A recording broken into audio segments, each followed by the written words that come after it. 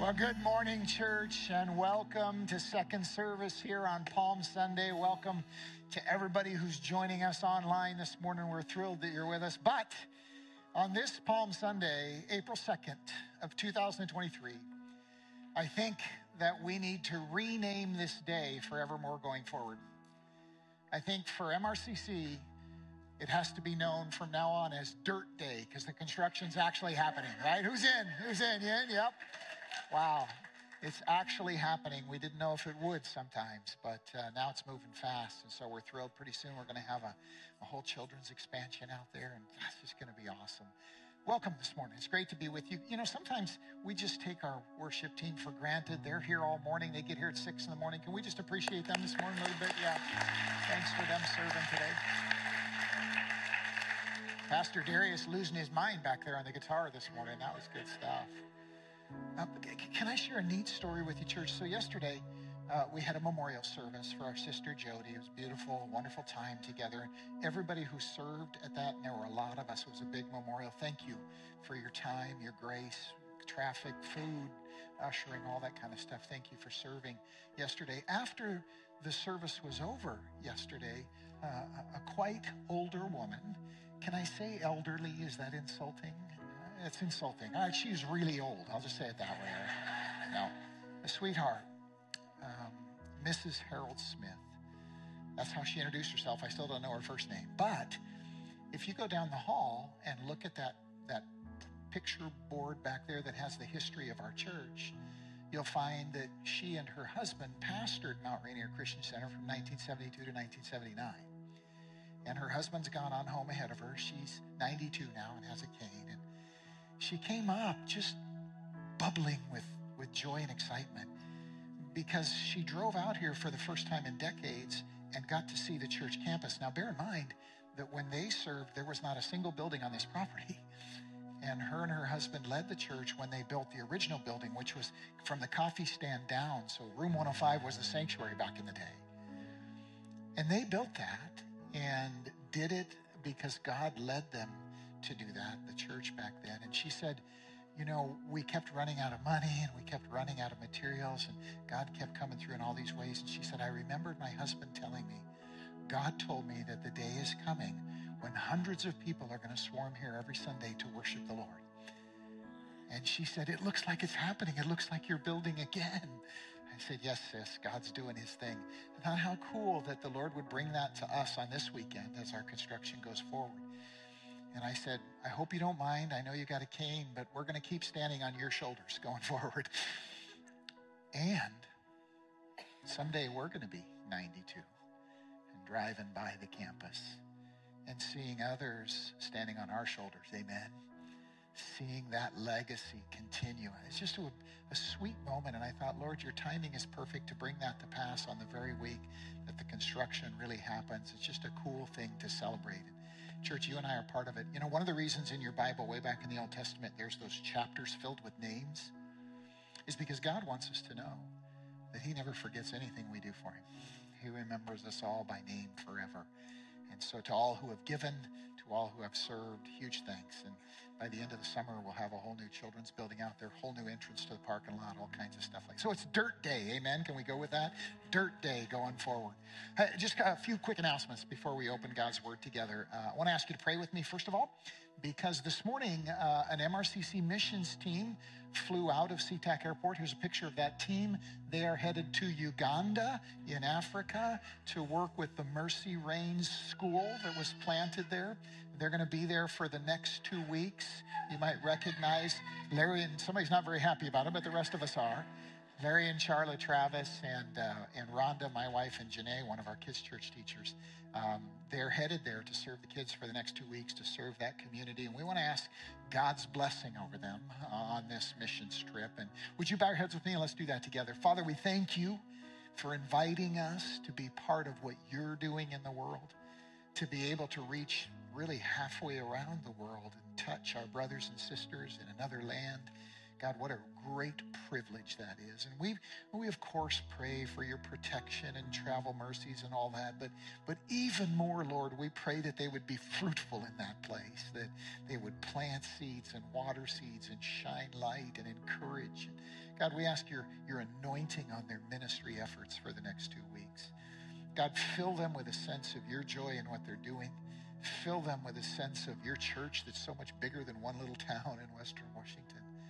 God, we thank you that we get to serve you, and we ask your blessing on that missions team this morning, our missions team, and we pray it in Jesus' name. Amen. Amen. A couple of quick things. Tomorrow night, Sisters of Strength, ladies, it's our monthly ladies fellowship dinner. It'll be happening here 6:30 tomorrow night. Dinner's free. Bring a friend. It's always a great time of food and fellowship, so that'll be happening tomorrow night. This coming Friday is, as you know, Good Friday. And about 4 years ago, Pastor Weston started just a beautiful tradition, and that is our Good Friday night worship service.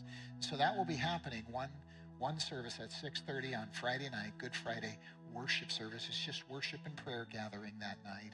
And, everybody's invited. Warning, last year I got here not soon enough, and I sat in the foyer for the Good Friday worship service. So it's usually a big crowd that comes out from that wonderful time together. You and everybody else invited, 6:30 on Friday night. Be aware of that. And then one last thing this morning, and that is that I want to invite Pastor Darius and Brittany to come join me on the platform here. And as you probably know, Pastor Darius and Brittany have been called by God to a new vision in their life, which is to plant another new church here in Western Washington. And they're going to be partnering with New Hope Church in Puyallup for the next year to build up to that program, itinerating, visiting other churches that are going to be sponsoring churches. We are going to be one of those sponsoring churches going forward. And today, with a little bit of sadness, but a lot of hope, joy, faith, we look forward. It's so funny because when I met Mrs. Smith yesterday, and that pioneering, and now you guys are going to do the same thing. So this is a beautiful moment, church, and we are going to be part of sponsoring them going forward. They have given themselves to us for the last 3 years. Now we're sending them out and rejoicing. Would you stand with me so we can pray together for them? And can I ask you to do something that's maybe a little different? Would you just stretch out your hand as we pray towards them, as we ask God's blessing? Father, we thank you for the way that you have beautifully and completely saved Darius and Brittany. You've given them your grace. You went to the cross for them and rescued them, just as we sang a moment ago, from empty lives. And then you've called them into ministry. And over again, God, they have obeyed that call and borne fruit in many churches, God. And now you are calling them to plant a new body of Christ, a new church that will reach people nobody's reached before, God, that will carry your love and grace into the lives of people who don't know you yet. Lord, we ask your blessing on this calling. We ask that you would empower it. We ask that you would fill them with faith and peace. We ask that you would fill them with an abundance that meets every need, God. We pray that you would, in their hearts, whisper your word of faith, that they might rest in it, God, going forward.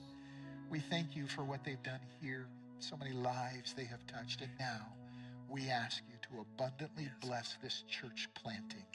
God, I can't wait for the day when we rejoice. Maybe we can do a simulcast with Pastor Darius's church, and we can all sort of say, yay. God, we look for that. We ask your blessing on them. Thank you for them. And we pray that in Jesus' name. Amen. Amen. Amen, you guys. Bless you. Yeah. Amen. Hallelujah. Let's celebrate. Now be seated. Be seated. I was kidding with Pastor Darius that, he kind of lost his mind on the guitar this morning. And I said, saved his best for last. That was awesome stuff. Cool stuff. He calls that shredding, by the way. If you're a nerd like me, you didn't know what that meant until he told me. But, yeah, cool stuff. Yeah, we stand on shoulders, and others will stand on our shoulders. It's a cool thing. Grab your Bible, if you would. Friends, open it to Luke chapter 6. While you're turning there, plan to feel sorry for me for the next 2 weeks without my wife. I don't know who's going to cook or clean at our house, so I'll just be struggling. I'm kidding, all right? Actually, we share all that, but going to be without her for the next couple weeks. If I show up next week without pants, don't be surprised. It's me trying to manage. But Luke chapter 6 this morning, beginning with verse 43. And as you know, we've set ourselves this year to walk together through Luke's gospel. We're calling it a road trip with Jesus. The Lord told us that our world would be filled with deep fakes of Jesus, with people saying that they are acting or teaching in his name and aren't always. In fact, many times aren't. And Jesus said, you'll be able to tell the difference if you just pay attention. And our journey this year is to help us do that. I mean, if you took a road trip with somebody to the other coast and back, you'd get to know them really well. And in the same spirit, we're walking all the way through Luke's gospel, verse by verse, chapter by chapter, that we might recognize Jesus' voice so clearly and know who says they're speaking in his name and really isn't. We can discern that difference. It's not a new thing, it's an old thing, but in our time, it's multiplying. And so here we are in Luke chapter 6, beginning with verse 33 or 43. We're at the end of the Sermon on the Plain, as Luke calls it. And let me begin by saying this. I know you know this already, that you can't judge a book by its cover. And I'm sure that, like me, you have met people sometimes who seem to be a certain kind of person when you met them. But then as time went by and you got to know them better, you realized that they were somebody very different. And that can happen both in good ways and bad ways. But have you ever had that kind of experience? I'm sure you have. You met someone and you assumed because of maybe the way they dressed or they talked or where they were from or something that they were a certain kind of person. And then as time went on, you found out that the book has a cover that doesn't really tell the truth about the contents on the inside. I remember realizing this when I was stationed at Camp Pendleton back in the day, and our platoon got a new platoon leader, a new lieutenant who came to lead us, and boy, did he ever look the part of the Marine infantry officer. Broad shoulders, square jaw, permanent 5 o'clock shadow, big commanding voice. When he arrived, we were all like, oh yeah, that's what we're all supposed to look like, right, when he came in. And he had this presence and this, we were like, okay, that's our platoon leader, awesome stuff, and we got a good one, this can be great. And as that first week began with him as our platoon leader, we were actually in the headquarters company, so we were in offices, and my desk was just outside the door of his office. And about the third day we were there, all of a sudden, I hear him screaming, shouting from his office, Corporal Daulton, come in here right now. Corporal Daulton, get in here. I'm like, what happened? Oh my goodness. And I run into the room, and here's this massive guy standing on the other side of his desk, and he's pointing at the windowsill. And he says, kill that spider. Like, what? I remember thinking, this is a joke, right? No, he's like white-faced, kill that spider. Really? Really? Okay, so I took a Kleenex and killed the spider and threw it in the garbage. And I remember walking out and going, yeah, you can't judge a book by its cover, right? This is my combat leader here, that I'm, wow, but the truth is we're all like that. And sometimes we can even fall into the trap of judging ourselves by our exterior and thinking that we're something more than we are or less than we are. And it's that kind of thing that Jesus wants to talk to us about this morning. Later on when I was in NCO leadership school, I'll never forget a first sergeant giving me a talk one day about leadership. And he said this, he said, Greg, you have to understand that people are like sponges. And here's what he meant. He said, when you look at a sponge, you don't know what's in it. You don't know if it's soaked. You don't know if it's empty. You don't know if it's dry. He said, it's when you put pressure on it that what's inside comes out. You can't know what's in a sponge until you put pressure on it. And he went on to talk about, okay, so what we're going to do as leaders is train, put guys under pressure so we can find out who's got what and so on and so forth. But the lesson stuck with me. What comes out of us under pressure is not an exception to who we are. It's who we really were all along. The pressure just reveals what's inside of us. And that's important because the Lord's going to talk to us about that specific thing this morning. Lots of people, lots of us, sincerely and genuinely want to be brave or wise or humble or strong. But we often want to be that without preparing to be that. And that's like trying to play a musical instrument without ever practicing. You just can't do it. Lots of people want to be faithful followers of Jesus without ever training for it. And that's what the Lord is going to talk to us about as he finishes the Sermon on the Plain this morning. Here's how Paul puts it in 1 Timothy chapter 4. He says, train yourself to be godly. Practice, plan, prepare, train yourself to be godly. It doesn't happen automatically. It doesn't happen by accident. Physical training is of some value. Some of us have learned to do that. And that's great and that's good to take care of the body God has given us. But the Bible says godliness, which you also train for, has value for all things, catch this, holding promise for both the present life and the life to come. In other words, when we train ourselves to be godly, we are not only preparing ourselves to experience him in this life, but to experience him when we pass out of this life. Training yourself to be godly has value for both the present age and the age to come. This is what is on Jesus' heart as he finishes teaching the Sermon on the Plain. And you're going to see it. Let's listen to him. Verse 43, chapter 6. The Lord is speaking. He says this. No good tree bears bad fruit, nor does a bad tree bear good fruit. Each tree is recognized by its fruit. People don't pick figs from thorn bushes or grapes from briars. Catch this. The good man, in the same way as a tree produces fruit, the good man brings good things out of the good stored up in his heart.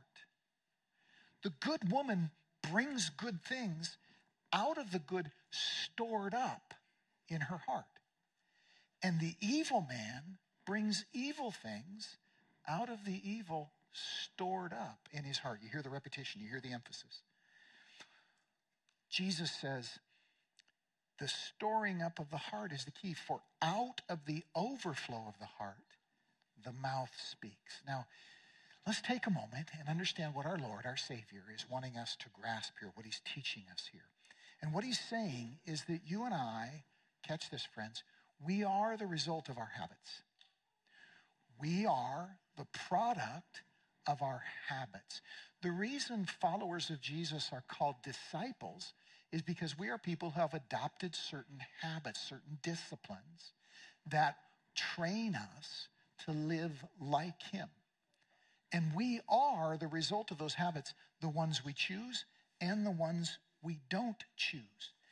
And that's a wonderful thing on one level. It means that you and me, catch this, are not just the helpless products of our dysfunctional families or the hurts and abuses that we've suffered in our lives or the tough luck we've had or the tough time we live in or the sick culture that we live in. We're not limited to those realities, but we are what we train or practice to be.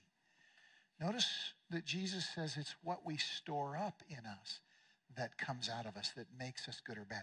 That's a key thing. The Lord wants me to understand that my daily habits create my behavior, my attitude, and my ability. It's like muscle memory. I remember when I was in the service, this is just a morning for military metaphors, so bear with me, but I remember when we were taken as a company in training to the rifle range to learn how to shoot. And you know, a lot of us had grown up shooting, so we already knew how to do that. I was surprised by how many guys had never shot a weapon before. It was a lot of them, more than half of us. And so 90 of us go off to the rifle range, and they're going to train us in 2 weeks how to shoot. And they're going to train us to a very high standard. You know, the requirement to be a Marine rifleman is that you have to be able to hit a torso-sized target 7 times out of 10 at 500 yards over an open sight. Now, if you know anything about shooting, that's not easy. That's a difficult challenge. It wouldn't be a challenge if you had a scope or you had some assistance, but you don't have any of that. This is open sights 7 out of 10 times, a real challenge. And when I first heard that, I thought, man, I don't know how many of these guys are going to be able to do that. How can you possibly teach all these guys that in 2 weeks? So the first day came when we went out for training, and they took us out to this enormous field filled with these round concrete circles in the grass. And every guy was put on a circle. And then the instructors came out, and they had us sit down in kind of a cross-legged, Indian-style posture. And then they got us into this position, a shooting position, and then they strapped these harnesses onto our bodies that they tightened up and locked down that locked you in that position. You couldn't move. You couldn't get up. You couldn't roll over. You couldn't move your arms, your legs. And, at first it's like, what the heck, And we're sort of laughing about it, making jokes and stuff. And then after they got us all tied into these harnesses, they left. They left us there. And for the next 2 hours, we sat there on those concrete things, not just unable to move. And at first, everybody's joking and laughing and talking, and then it starts to hurt. And then it starts to hurt a lot. And to this day, I can still feel that pain in the backside of my shoulder. Oh my goodness, and by the end of the 2 hours, some guys are like bawling and other guys are screaming and everything. And they come out and they untie us. We're like, wow, that's over. Yeah, till tomorrow morning. Next morning, we did. For a solid week, they did that to us. And we didn't go to the range and shoot anything. It's like, what's going on here? But then, after a whole week of that, when we went to the range and they put us into those positions and they gave us weapons, suddenly aiming was so much more easier. Our bodies knew what to do. Jesus is saying that God wants to do that in your life. He wants to train you for godliness. He's saying what comes out of you depends on what's stored up in you ahead of time. Church, let me just say this gently. The saddest thing in the world is somebody who really wants to follow Jesus with their whole heart, but they never accept the need to train. And so as a consequence, they're perpetually frustrated. They live on this roller coaster of, I want, but I can't, but I want, but I can't. And it's a heartbreaking thing, and the Lord knows that. And so when he finishes the Sermon on the Plain, he says, hey, don't think that just because you got what I said in your head, you're good to go. He says, no, now you need to train. Now you need to practice these things, and they will transform your life. That perpetual frustration that I was talking about a moment ago, that's captured over in Hebrews chapter 5. Listen to what the writer of Hebrews says. He says, in fact, though by this time you ought to be teachers, you should have grown up, you should have developed certain abilities, you should have trained to a certain ability. He says, you need someone to teach you the elementary truths of God's word all over again. It went in one ear and out the other. You need milk, not solid food. I want to give you solid food. I want to give you steak and eggs. I want to hook you up with, those 7-Eleven corn dogs and all the good things in life. But all you can really handle is milk. He says, anyone who lives on milk, being still an infant, is not acquainted with the teaching about righteousness, about real relationship with God. Solid food is for the mature, catch this, who by constant use, there's the training, there's the storing up, who by constant use have trained themselves to distinguish good from evil. So what Jesus is saying is, hey, you're hearing what I'm saying, but understand that it's the practicing of what I'm saying that has the real power. And I'm inviting you to live with that understanding, to recognize, Greg, that you're a sponge, that what you soak up by practice, by training, that is what will come out of you when the chips are down, when you want good things to come out. Here's the reality. We all want to have a great marriage. But then we assume that it just happens accidentally or automatically instead of happening when we choose to work at it. I'm working with 3 couples right now in premarital training, and what we're talking about is a marriage is something you commit to work at. When you do commit to work at it, the blessings are unbelievable, but you have to commit to work at it. We're talking about how you do that. Yeah. We want to have great marriages, but we assume they happen accidentally or automatically. Sometimes we want to be great parents, but all we really do is hope that we'll be great parents without ever training or preparing to be great parents. We want to control our temper, or we want to control our tongue, but we think it's just a matter of willpower, when it's really about training ourselves to speak good instead of evil. We want to be good friends, especially good Christian friends, but we don't want to practice the kind of sacrifice that binds us together. We want to be a great church maybe, but we don't want to give or serve or deal with other people. And so we find ourselves experiencing something different. Jesus says goodness comes out of us because it's been stored up in us. And that's what he wants you and I to grasp. I think about our family. We love to go camping. We're a camping family, and over the years we've done that a lot, and we all really look forward to it when we go. And we'll put a date on the calendar, and hey, we're going to go this Friday, Saturday, and camp. That's kind of our weekend. And the same thing kind of happens every time, which is that about 2 weeks out from the camping trip, Rhonda says, I'm going to start packing for the camping trip. I always say the same thing. That's 2 weeks from now. Are you kidding? We got lots of time to pack. And she'll say something like, well, when are you planning to do that? You know what, honey? Even if we get up on Friday morning, we can throw some stuff in the car. It'll be awesome. And for the next 2 weeks, she packs. She gets her tubs out with all of her stuff, and she goes through it, and the spare room is filled up with her stuff. And I'm like, whatever, you're wasting. Come on, it's just camping. But inevitably, the same thing happens when we get out there. And that is, I'm really glad that she remembered to bring salt and pepper and batteries and a can opener and my warm gloves and above all toilet paper. And I realize that her preparing is actually what makes the camping great. It's not my cavalier attitude. It's her preparing that makes it great. Jesus is saying something like that to us about our lives. He says, man, you want to have a great marriage. You want to be a great parent. You want to have great friendships. You want to be part of a great church. Well, it happens when you train yourself for it, not just by wanting it or hoping for it. So let me ask you this morning, are you training yourself to be godly? Have you accepted Jesus' invitation to do just that? We're going to talk about how that happens when we close in a few minutes. But the question is, are we willing to do that? I have a friend. I've known him for many, many years.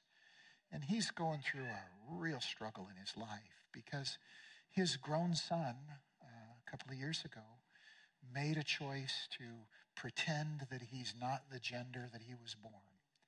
And he married another man as a consequence of that. And my friend is deeply struggling with that. And he came to me and he said, Greg, what do I say? What do I do? He says, my friend says, I know this isn't what God wants, what God intends, but how do I communicate that to my son? You know, when he first said that to me, here's what went through my mind. I'll call him Bill, not his name. I said, Bill, I've known you for 30 years. And in your entire life, God's never been a priority to you. You don't read your Bible, you don't pray, you don't go to church, you don't express your faith, you act in ways contrary to your faith. And all that time, you tell yourself that you're a person of faith, but now when the chips are down, you want suddenly your son to respect your faith and listen to you about it? And so I said to Bill, I said, you know what, Bill, the first thing you need to do is start going back to church. If you want your son to hear you speak God's truth, hear you speak it, you're going to have to earn some credibility in his life because he's got a lifetime of seeing you not do that. And now, and you know, here's the irony, is my friend Bill is absolutely right, but because there's no training, because there's no preparation, he's got nothing to give. And Jesus wants us to understand that that's true for us.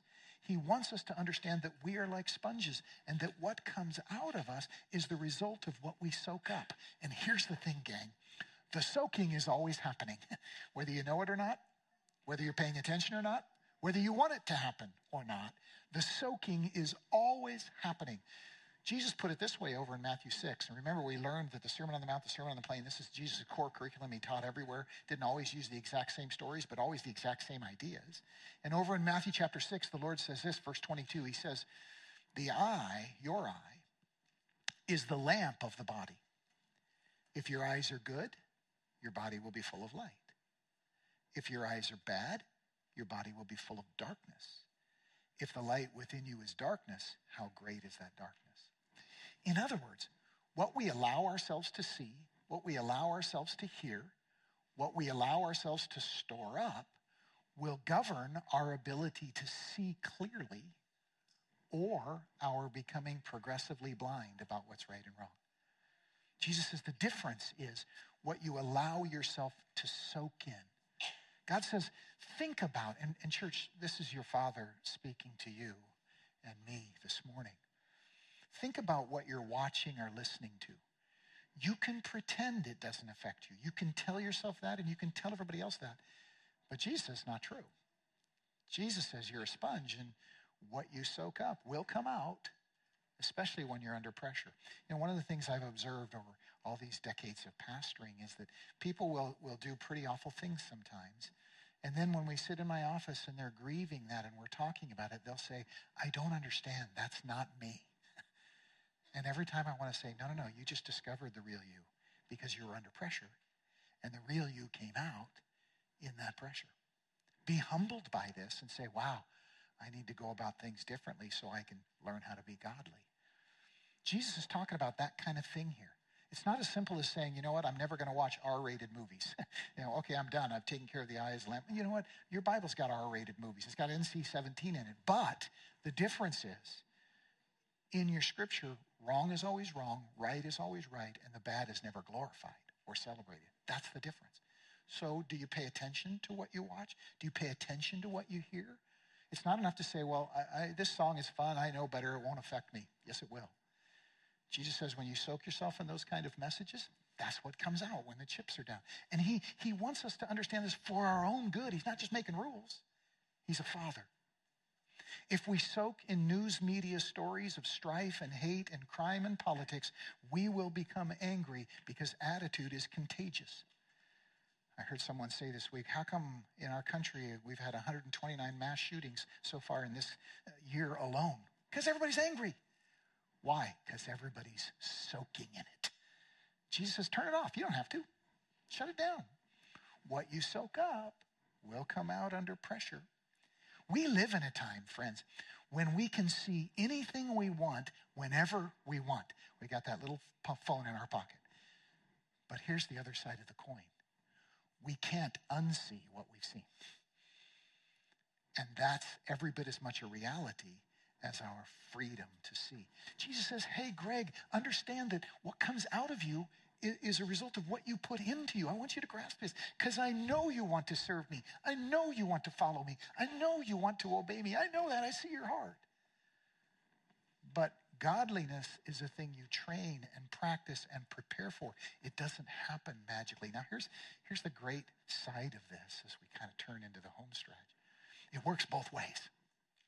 You say, man, I've got a lot of junk soaked up in me. Well, start soaking up the other stuff, and it's only a matter of time until that's all you've got in you. Can I just tell you a personal story? I grew up in a home where foul language was an everyday thing. And then I left that home and went into military barracks for the next 7 years. And that takes it to a whole nother level. And I got all the words, right? Sometimes you can make whole sentences without any real words. They're just obscene words, right? When I became a believer, though, Jesus said to me, hey, Greg, your tongue's the steering wheel of your life, and what you say matters and all this kind of stuff. And so I started training. None of you ever has or ever will hear one foul word from my lips. You've never heard it. I'm not bragging. I'm telling you the truth. Nobody in this community, nobody in any church I've ever served has ever heard that and never will. Why? Because it's trained out of me. If you put the pressure on, here's the baddest words you'll get out of me. The staff laughs about it. I'll say, horse feathers. That's my worst. That's what I got right there. Because that's all that's in there. And so you say, oh, it's hopeless. I can't get back. No, Jesus says, no, start storing up the good stuff. And it crowds out the other stuff. And the Lord says, I want that for you. You're my son. You're my daughter. I want this for you. I want you to experience this. So Paul writes in Philippians, whatever is true, whatever is noble, whatever is right, whatever is pure, whatever is lovely, whatever is admirable, if anything is excellent or praiseworthy, think about these things. Store them up. And what will happen is then what comes out of you don't even have to worry about. Because when the pressure's on, the good stuff comes out.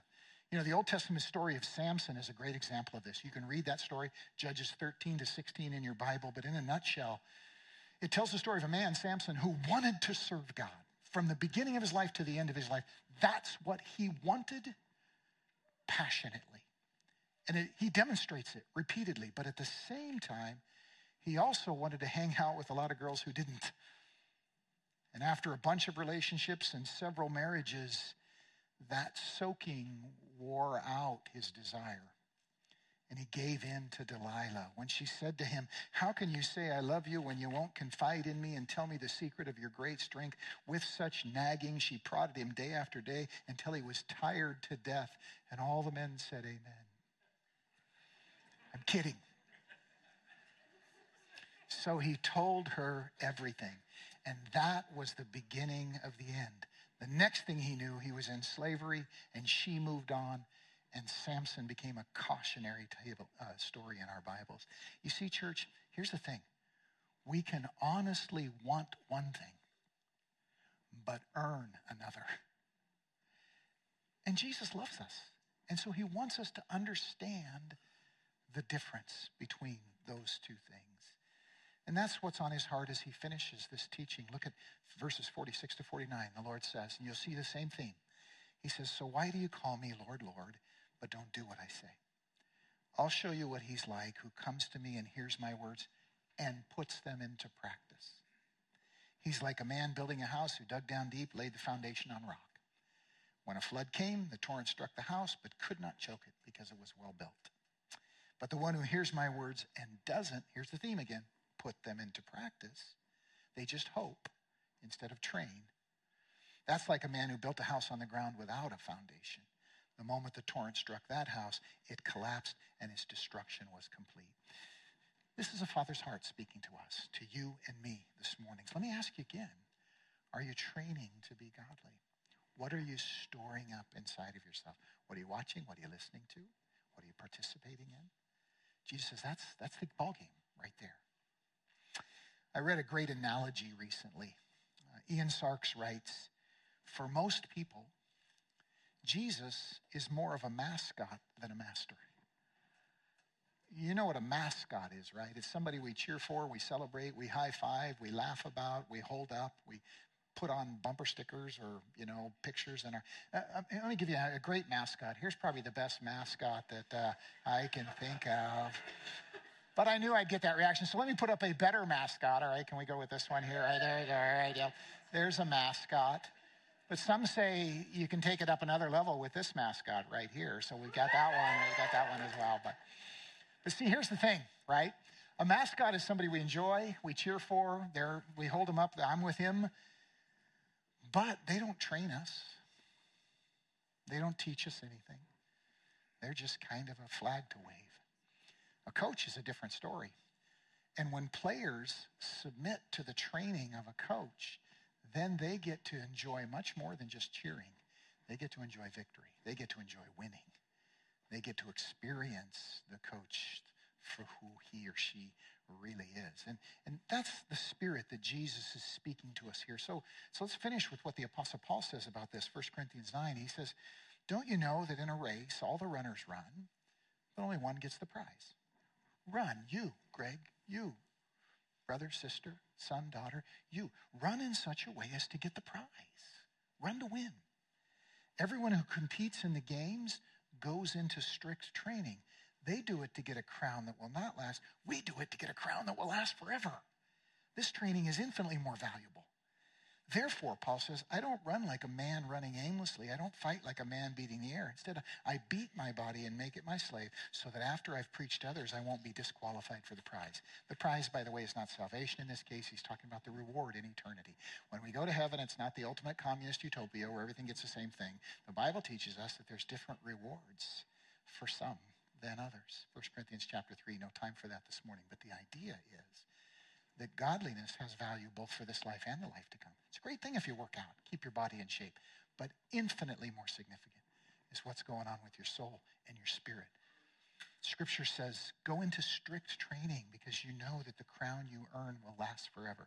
If you go upstairs into our spare room, kind of our junk room there, you'll find on the wall, Rhonda's got a big shadow box, and it is filled with pictures of her running and all the medals that she earned in her decade of marathons.